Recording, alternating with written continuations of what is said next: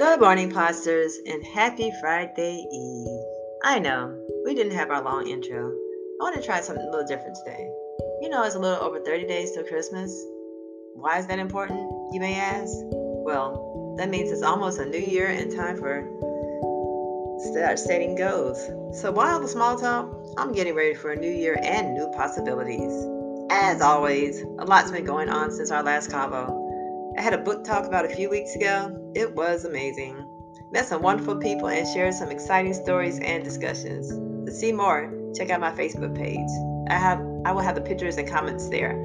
Additionally, I've been back working on my next installation or novel. I've been through some Sugar Honey Iced Tea. I hope to have this novel picked up by an agent or publisher soon. Keep your fingers crossed.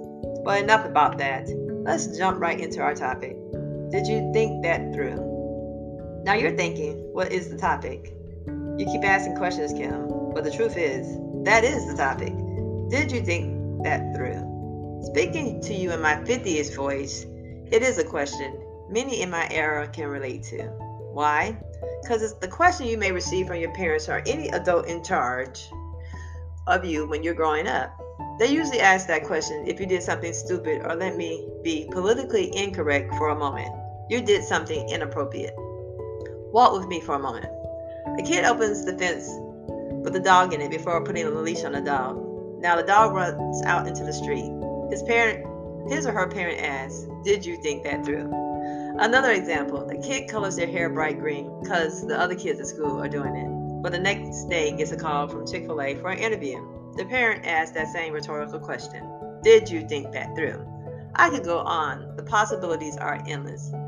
However, as I say that in the same breath, it wasn't just me and those who grew up in my generation, because you thought it through or you suffered the consequences. And trust, the consequences could be severe.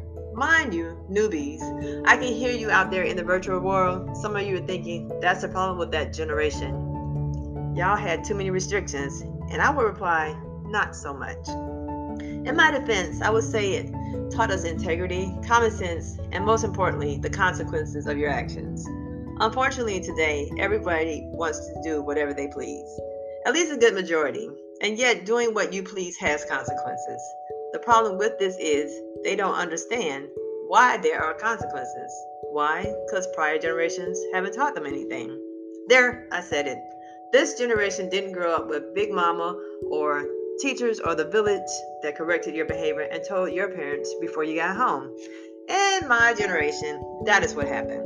Then you caught another dose of reality when you got home.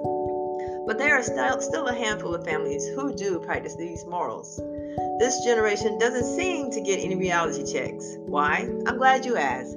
I blame it on the prior generation. They probably didn't get any either, thus leading to this mindset.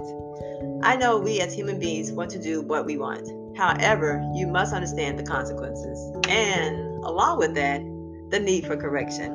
My mom used to say, when I ask you to do something, you don't ask why. As a young kid, I didn't initially resonate,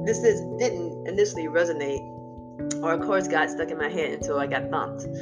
However, the purpose of this was you need to follow directions sometimes without questioning it, because it could be a life or death situation.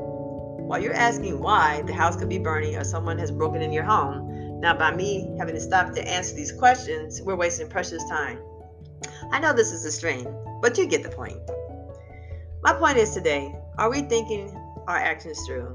I feel our society is in chaos. We need to be pleasers of self, or we tend to be pleasers of self. Yet we fail to look at the long-term effects of our actions. Our morals have taken a backseat to reality. And if we continue this path, it could cause a continual downward spiral.